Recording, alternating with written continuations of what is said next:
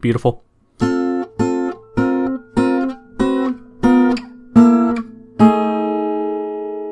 So yeah, so we're good on the volume front now, which is good. And we're mostly good on the editor front. I'm still annoyed that I have to use Audacity for stuff. Like, I feel like this free software that has this noise reduction, there should be a similar thing on the thing that I actually paid to use, but I suppose that's life. Well, I think you go first this time. Do I? Well, I think my comic went first last time, and then we did Jack's. Okay. Right, I'm about 100% sure. Yeah, that's correct. Because we started with talking about pumpkin spice. Except 2 weeks ago, I think we started with yours as well. Well, you know what? I had to make an executive decision. No, I understand. I wasn't going to make the executive decision, so I'm glad you did. Yep. Okay, let's see. Grant's comic is Adam at Home by Rob Harrell. We see presumably a father. He's a little scruffily lying on the couch, a bit bedraggled. His collared shirt is unbuttoned. I'm assuming that he is sitting next to his wife, who is holding a newspaper, and he says, "The kids hate me. I don't mean to cheat them out of vacation, but they have to know this is unusually busy time for me." And the mother says, "They're resilient. They'll be fine." And the dad says, "Actually, I was hoping to hear, they don't hate you." That's pretty good. Good, I'm glad you think so. I like that. They're resilient. So, what was your thought here, Grant? Okay. Well, first of all, this comic wasn't exactly what I was looking for. I was struggling to find something that was more precisely what I was looking for, but it sort of relates to what I was trying to lead our conversation towards for this evening. Just the use of the word resilient in it is pretty much the reason that I chose it. Not really the overall theme of the comic or something, which I would state more of being along the lines of, like, not being as supportive as you think you are or something. Yeah. But I wanted to talk about resilience, specifically. So what the kids in this, the hypothetical kids in this comic are so good at being or whatever. But I think I just kind of wanted to start out by asking you what role you think resilience plays in your life. Man, I should have gone first for a third week in a row. Hitting you hard right off the bat. You are. Man, what role does it play? I don't know. I feel like resilient is definitely not an adjective I would describe or use to describe myself. Mm-hmm. Not because it's like I'm weak or malleable or something like that. Or fragile. It's just, yeah, it just has, there's a certain framing to resilience. Like, there's a certain context to when you use that. That's like, in the face of great negativity and great opposing powers, you will be resilient. I don't know. I just don't view myself that way. I don't view, like, these awful things in the world, like, surrounding me, or things that I have to, like, fight off or be resilient against. It's more like, I don't know, just kind of being positive and just kind of rolling with stuff and being prepared and all that. Like, I don't know. I'm trying to think if there's a time or a situation where, like, I would feel good about being resilient, but there's something about it, like, it just sounds weird to me if I were to call myself resilient. It doesn't have like a negative connotation, but it doesn't have a super positive connotation in my head either. I don't know. So are you saying that you feel like you, I don't know, are not, I don't want to say like too privileged, but you haven't dealt with serious enough adversity to be comfortable calling yourself resilient? Is that kind of That might be part of the root of it. Would your answer to my question change if I change the word resilient to more of like anti-fragile or something? No, not really, because I don't know. Oh man, because this is just like a weird word game sort of in my head where resilient just doesn't seem applicable to my life. Not to say that I couldn't be resilient if the opportunity came up, but I just don't view it in that way. Resilient seems like a slightly offensive, by offensive I mean offense versus defense, like a slightly like offensive, slightly aggressive term. Like, I don't know, like, as in resilient is used for something that's like being attacked or something like that. You know, like, in my head, like, that's when I would use it. That's the connotation I have. I know that you could use it for other situations, but in my mind, it's like, there's a certain level of like a negative thing that must be going on for that to be used in my life. Okay. And I wouldn't frame things that way. I don't know. I want to hear what you have to say, because I'm sure that you have something to say, and that might allow me to frame it better in my head. Okay. When I think about resilience, I think about... I'm getting the feeling that you have a more, I don't know, grand view of resilience than me. I think that's probably fair. Yeah, that's where my head is going. Because I think of resilience. Resilience. Let's see how many ways I can pronounce this word. Resilience. As I spelled it wrong like 4 times looking for it. I just view it as dealing with or bouncing back from kind of any level of adversity that you experience in your life. And so that could be like stubbing your toe in the morning and not letting that ruin your whole day, or like getting through the end of a workday with a really bad headache or something like that. I don't really view it as having to be this, although it can be some big, grand, I'm fighting against the system and everything's against me, but I'm still staying strong type thing.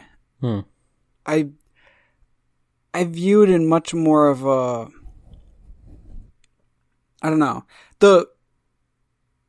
A few minutes ago when I mentioned I said anti-fragile, it's kind of, that almost is more of how I view resilience. It, not as much of because I think resilience does have some sort of an active sense to the word, but I would say I view it in more of a just not being incredibly fragile sort of way, and being able to kind of bounce back from things that, were you to be very fragile, would maybe cause you to not necessarily break, but crack or crumble in some sort of way. I guess, because I'm not even going to bother looking up a definition of resilient. I'm just going to stick with what it means in my head for now, because I'm sure that there is a broader use, and like my in-head definition is not entirely correct. That's almost for sure a given.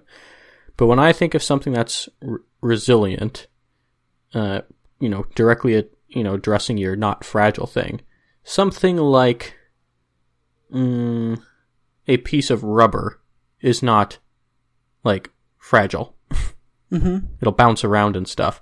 But I wouldn't use the term resilient to describe a piece of rubber. Okay. I would use, like, in my head, resilient is like, if I'm just attaching it to tangible objects at this point, not like people or anything. But my like image of resilient is like, like a fort or something that can withstand bombardment. Like, that is a resilient fort. It takes these direct attacks and doesn't bend, it doesn't break. Versus like a piece of rubber or something that kind of gives with it is something that I would be like, oh, that's something that's like malleable or flexible. and that's a different sort of a trait. But what I was thinking when you were talking is that I think the source of my, like, not really knowing what to think about it is that resilient is not, like, a base level characteristic in my head. It's like it's a conglomeration of other traits that something or someone might have, right? So, like, your ability to be resilient to insert whatever random negative thing happens in your life, it's not because you're just a resilient person. It's because you have other, like, more foundational aspects to you and your personality that allows you to then be described as resilient. Okay, yeah, if that makes you're sense. taking this in almost the exact direction that I was hoping to take it to.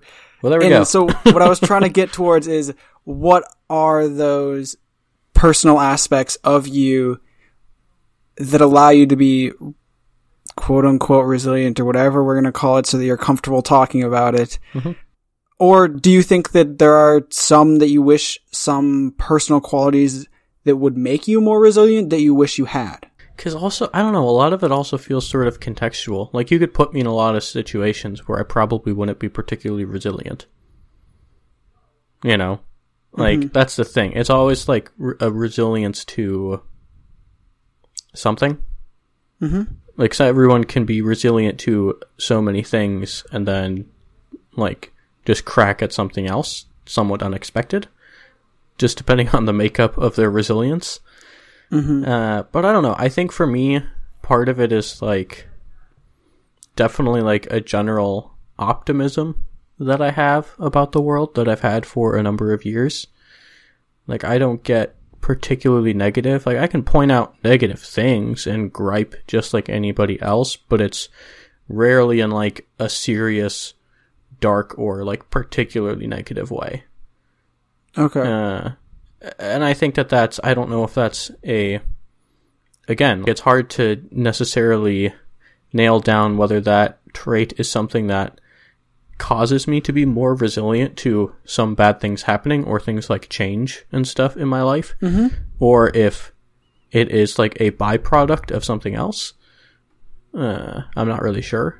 But in either case, that's kind of what I've always thought, is, like, I have a pretty general optimism for a lot of stuff. And obviously sometimes it's not always, like, the best thing, but for me it tends to work out pretty well. And I don't know. People talking. Sounds like they're in your apartment. Well, I mean, there's literally a door with about a 4-inch gap underneath it. Yeah. That's a frustrating Holy cow! part. That's Not a lot! Not actually, but, like, normally you expect, like, a 1/2 inch at most. But it's, like, a tiled floor throughout, and it's probably at least 1 inch. Oh, So, wow. it just bounces right through. I was going to say, 4 inches. Like, a small child could almost crawl through there. Well, I think that you're wrong. And also, it's not 4 inches. But yeah, I don't know. I'm having a hard time now pegging down, like, the words that I would use. I think part of it is, like, I'm having a hard time because I don't want to sound like kind of self-righteous or anything like that, if that makes sense. You know? I totally understand, yeah. But, I don't know, like, I think that I tend to be, if not entirely self-aware, like, there have been certain things that go on in your life that kind of point out, like, I'm not as aware of myself and who I am and how I'm perceived as I thought I was.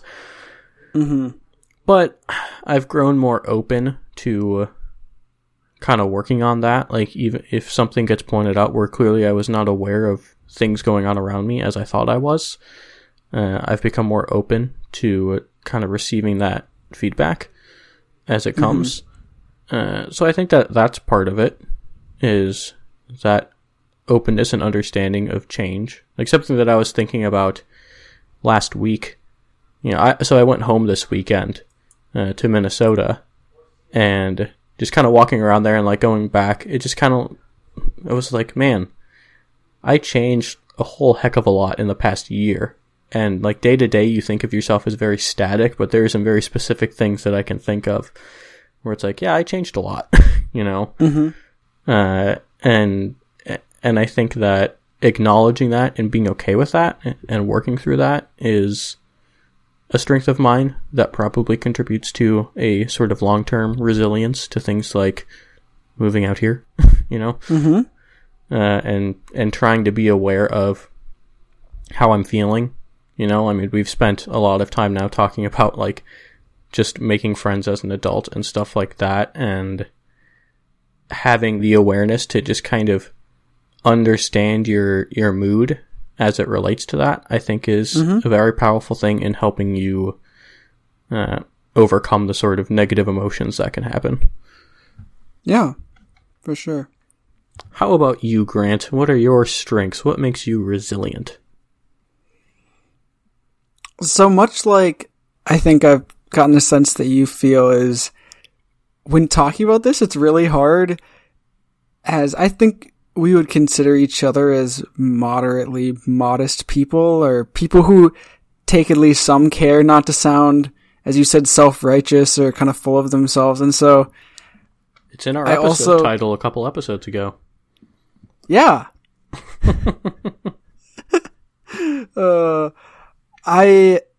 I struggle a little bit with that, but also when thinking about how to answer the question, I also notice myself struggling with trying not to sound really basic. For example, just using just really general descriptors that probably everyone would apply to themselves, that don't really make me different from others, but make me feel really different. Yeah. Because you feel special because they're positive things.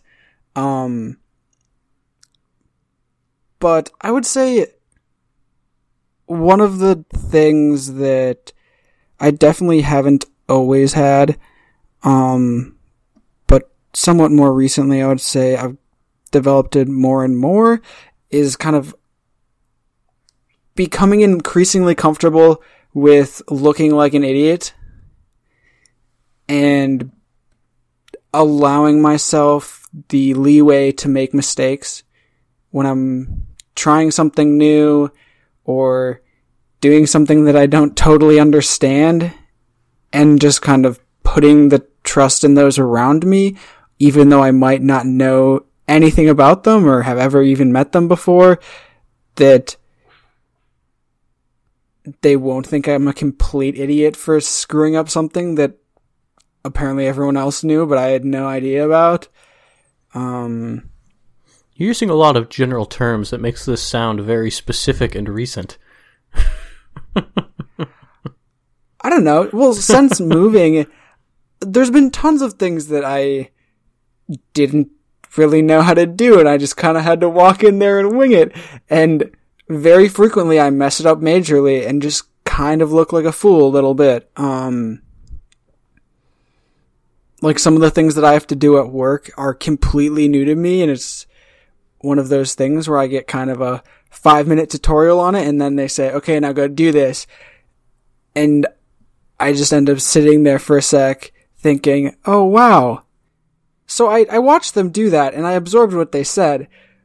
But also, there's so many little things that I don't understand about what I'm doing right now that allow me to make some major mistakes. And so there's some things like that, and even simple things like going grocery shopping and stuff. Although it's something that I've done before, it's not something that I've done before with kind of this long term of a mindset of like, okay, I'm grocery shopping for myself and I will be for the foreseeable future. And so, I don't know, I make some mistakes grocery shopping. Like, very often there's kind of 2 items that you need to buy at a grocery store that go together. Like, you're not going to buy hummus if you don't have anything to eat the hummus with. But yet I have done that multiple times now. And I know that's not something that anyone sees in my life and is like, Grant's a fool. He looks stupid now because he didn't buy any pita to go with his hummus or something. But like, I notice it, and just kind of being okay with, okay, I'm going to make some silly mistakes, and being able to just kind of stop for a sec, laugh at them and then move on rather than dwelling on them and being like, Grant, you're such a fool for not buying frickin' pitas. Like, now you gotta go back to the store to make a special trip just to buy pitas so you can eat your frickin' hummus. And, I don't know, that's a really vague thing, I think. That was awfully specific, actually. The story you just told. The story was very specific to the past 2 days of that, but because I was so excited when I saw hummus because it wasn't on my shopping list. I was like, "Oh, I want me some hummus. That'd be a great snack." And then you realized you had 4 tubs and no chips.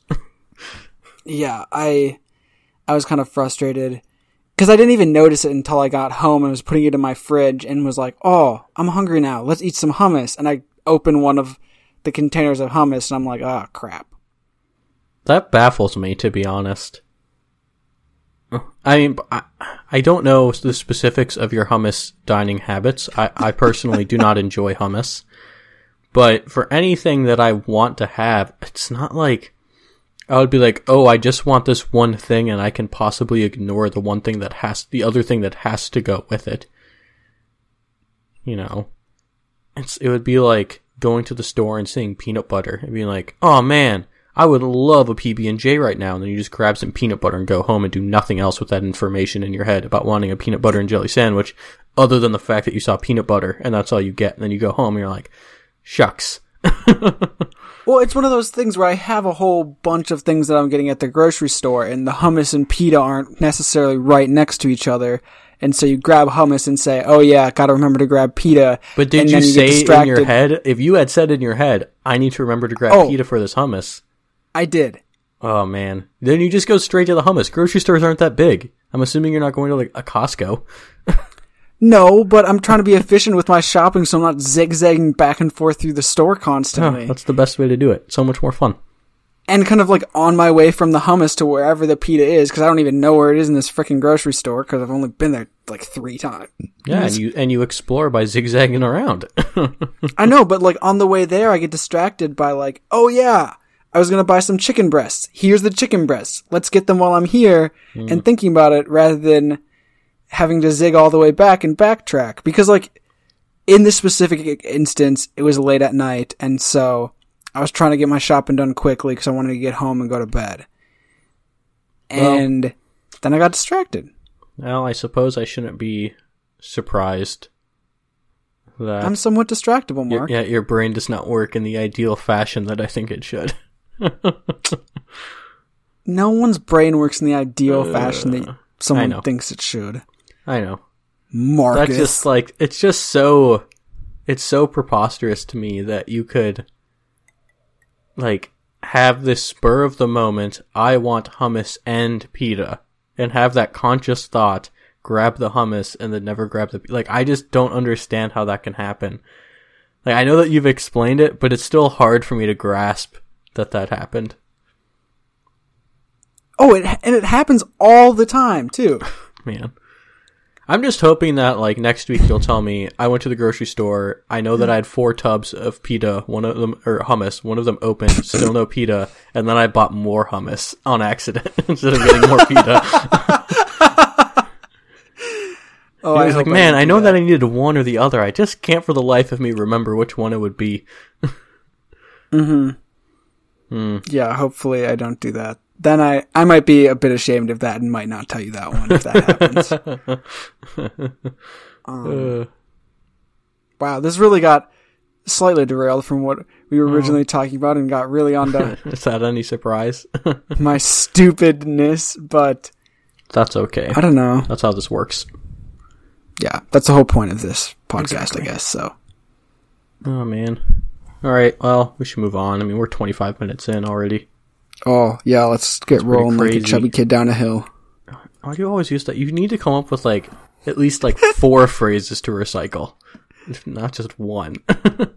I haven't used that one in the podcast yet, have I? At least multiple times, otherwise it wouldn't be obvious to me that you're saying it.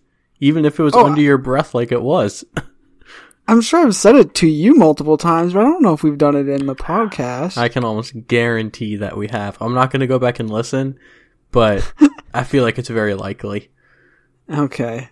That's very possible. But we'll see. Okay, so we're going to move on now? Yeah. Okay. So, there's your comic. So, Mark's comic for this week is called The Argyle Sweater by Scott Hilburn.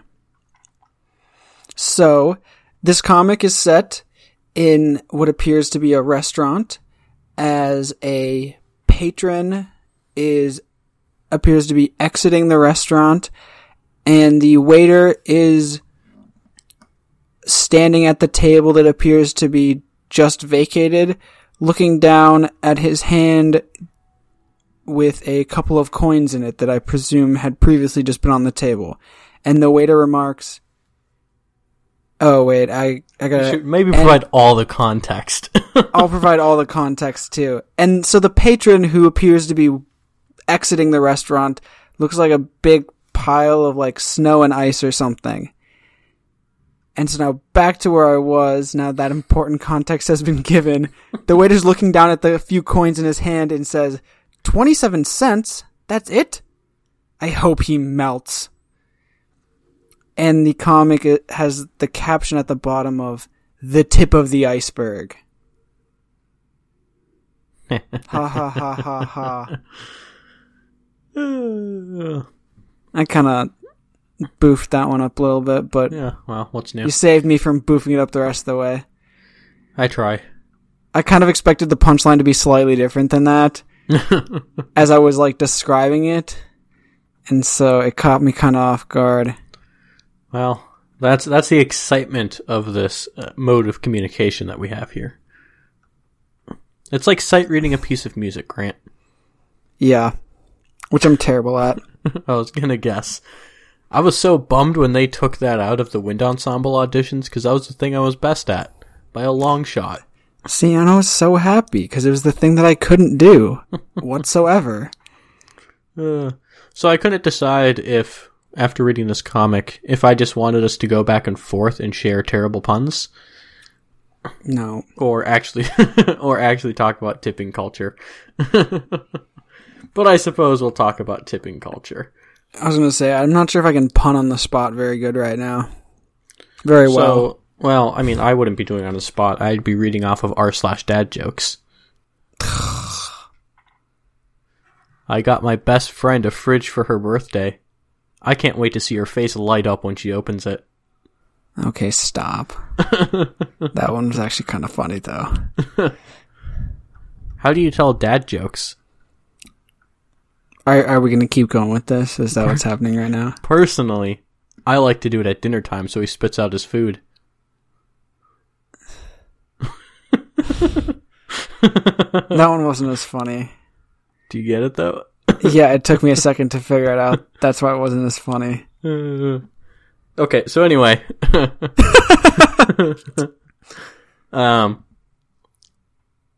So, I don't know. I want you to be very honest. What is your personal tipping policy? Like there are a lot of situations out there that you are put in tipping. I focus on restaurants because I don't find myself in things like taxis very frequently. Mm-hmm. So just think about like going out to restaurants or whatever. What is your kind of personal tipping policy?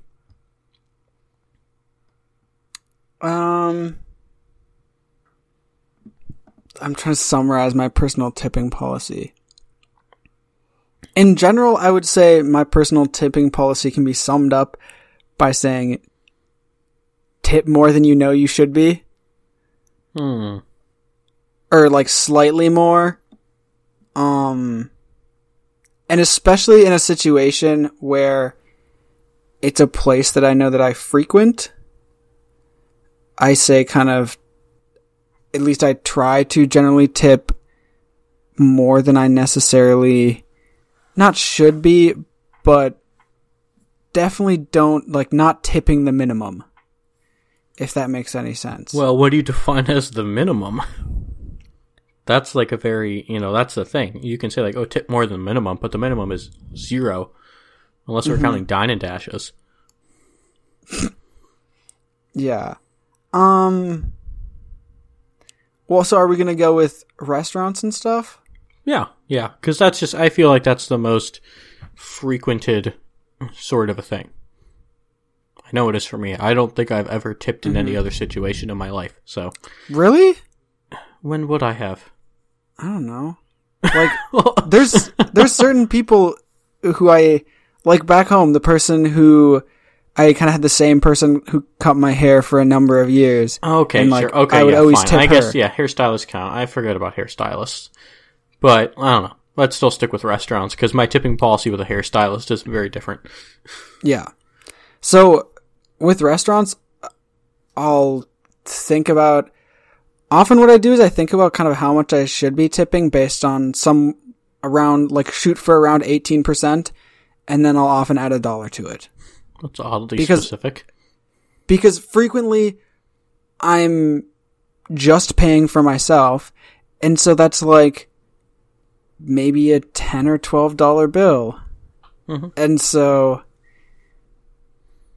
I just feel silly sometimes giving like a $1.50 tip or something. Yeah, I get that. And so, I don't know. I think people in restaurants often work very hard, and tips are a very significant portion of their income. I don't know. Especially if it's a place that I expect to be coming back to. I believe that often it does get you somewhat better service in the future. Yeah. It can. Not necessarily, but I don't know. I just think it's kind of a good thing to do. Maybe I'm just a fool who's wasting my money, but... Yeah, I don't know. I mean, you know, it's your money. You get to decide whether you're wasting it or not anybody else. Yeah, no, that's fair. I don't know. I feel like when I think about it, and part of this is just I was a server for a couple of years. Mm-hmm. Part of what I do is definitely tip on time. So, there's a big difference between, let's say, because I worked at an Applebee's, we will use Applebee's as the base level, your neighborhood bar and grill. Welcome to the neighborhood. Stop. But, you know, just a middle of the road restaurant. Because things get all out of whack if we're talking about a sort of fast foodie type place. Or if we're talking about a fancy place, right? Things get sort of out of whack there. The expectations start to vary a bit. But if we're sticking in the like Applebee's, B-dubs, just your local sort of casual sit-down restaurant, things tend to be pretty much the same across the board. And some factor, especially if I'm not ordering a lot of food, like, you know, a thing in high school is, you know, going to Applebee's, or in college, going to Applebee's like for half off appetizers, and you're only spending like $5. But, you know, especially in high school, it's not like you're drinking, but you'd stay there for a good chunk of time.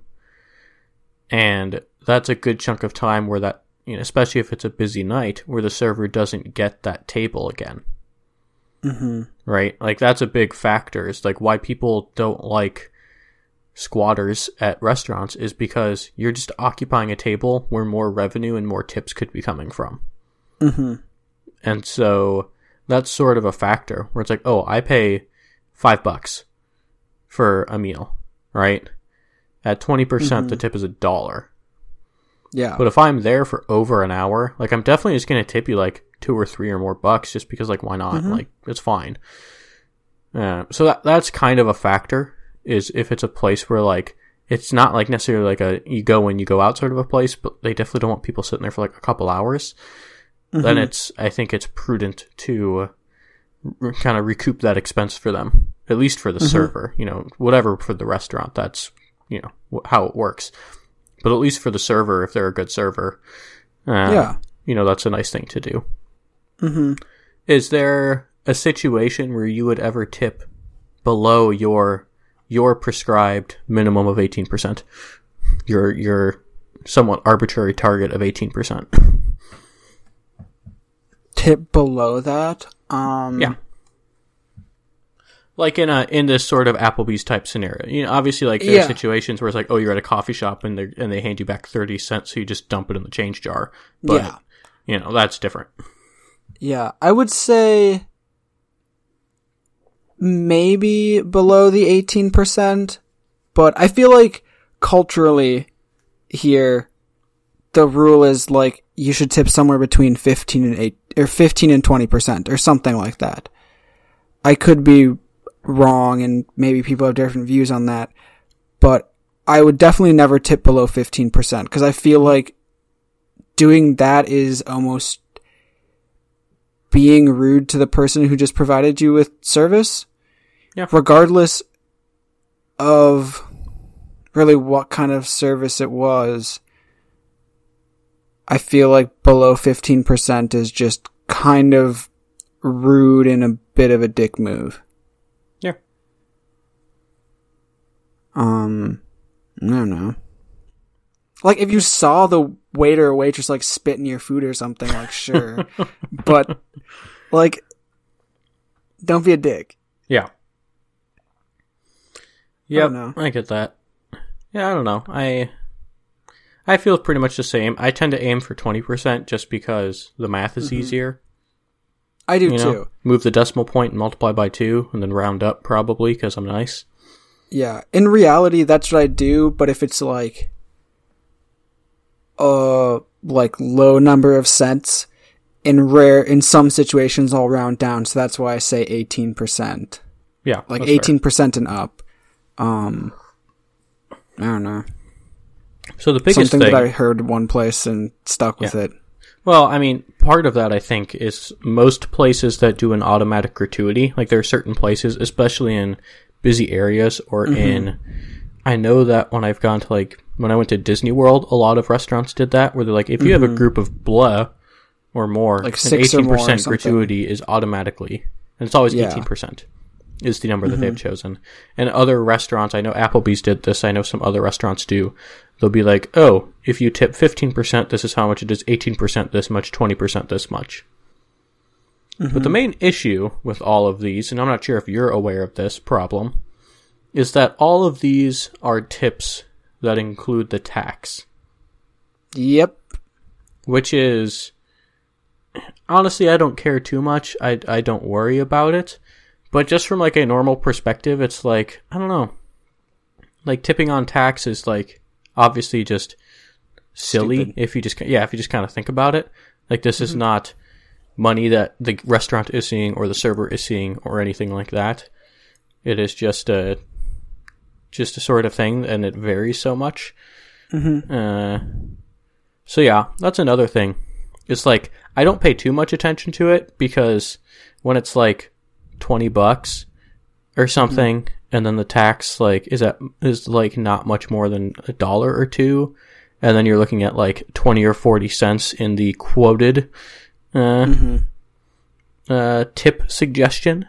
Like that's not a big deal. But once you start going out and it's like, oh, you're paying for a big group of people, you're going out for a fancy dinner, then it starts to matter a bit more, you know? Yeah. Like I went when I was home, I went out for bowling with a bunch of people for Aaron's birthday. And just to make life easier, like we just kind of rented a few lanes, some people got some drinks, we got some pizzas, whatever, just to make life easier. Like it was all just on like one bill under the thing, so I just like, being one of the 2 people there who was not a college student, I just kind of covered it all and had people Venmo me. And then I had to tip, but it was like, it was like a couple $100. And the tax on a couple $100 is like significant. Yeah, like $30 or whatever. Like it's like, it's a big difference. And then it's like, well, I'm not going to tip on that necessarily, I'm not going to tip them an extra whatever. I don't know. Even like, because at that point you're talking about tipping, close to $40. And then if you're tipping on tax, then you're getting close to 50. Yep. And that starts to make a big difference in the long run. So I don't know. That's always been kind of silly for me, is people who, or it's not the people. The people are not even paying attention most of the time. They just look at the big number at the bottom, the total. And then, same thing that I do. I normally don't care enough. I don't go looking for the pre-tax value and then tip on that. But all the computers are doing when they're printing out the suggested tip, which is the thing that always gets me, is they're literally just multiplying by, 0.15 times whatever the final price is. Yep. Yeah. So I always think that that's a bit rude, if nothing else.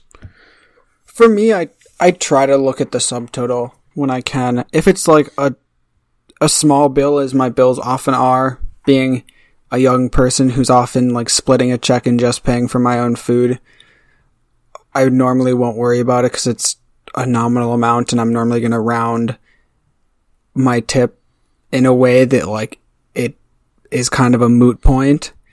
But if in the few occasions that I have recently paid for like a whole bill of multiple people or something, where it's a more significant dollar amount, I will in those situations look at the subtotal for sure and try to calculate my tip based on that, and then do whatever funny rounding magic I decide in the heat of the moment. Exactly.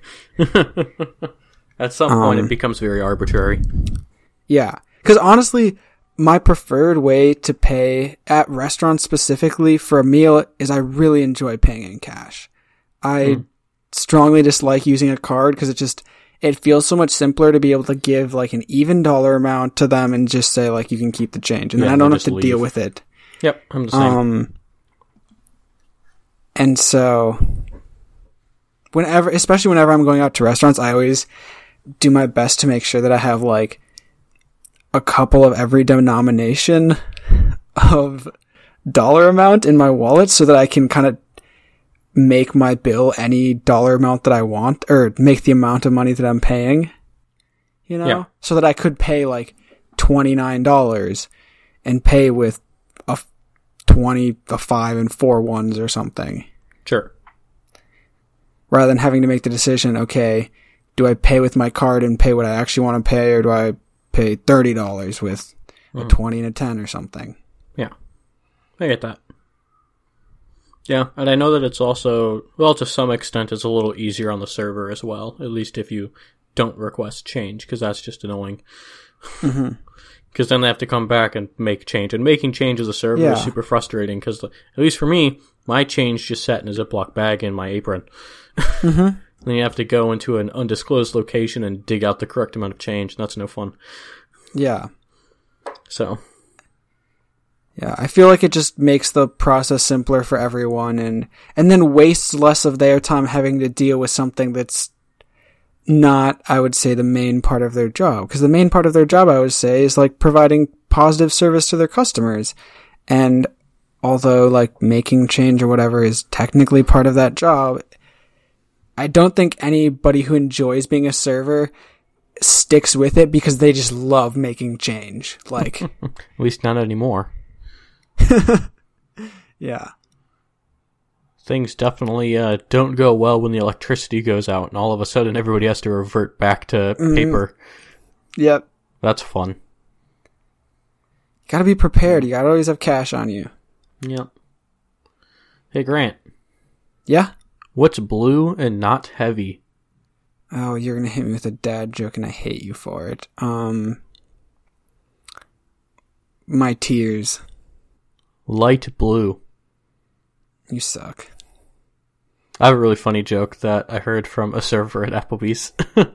It was like the one joke that he had, but it always made me laugh. What is it? So, a pony walks into a bar, sits at a bar stool, and says, "Hey, I'd like a whiskey." And the bartender says, "Man, what's wrong with your voice?" And the pony says, "I'm a little hoarse."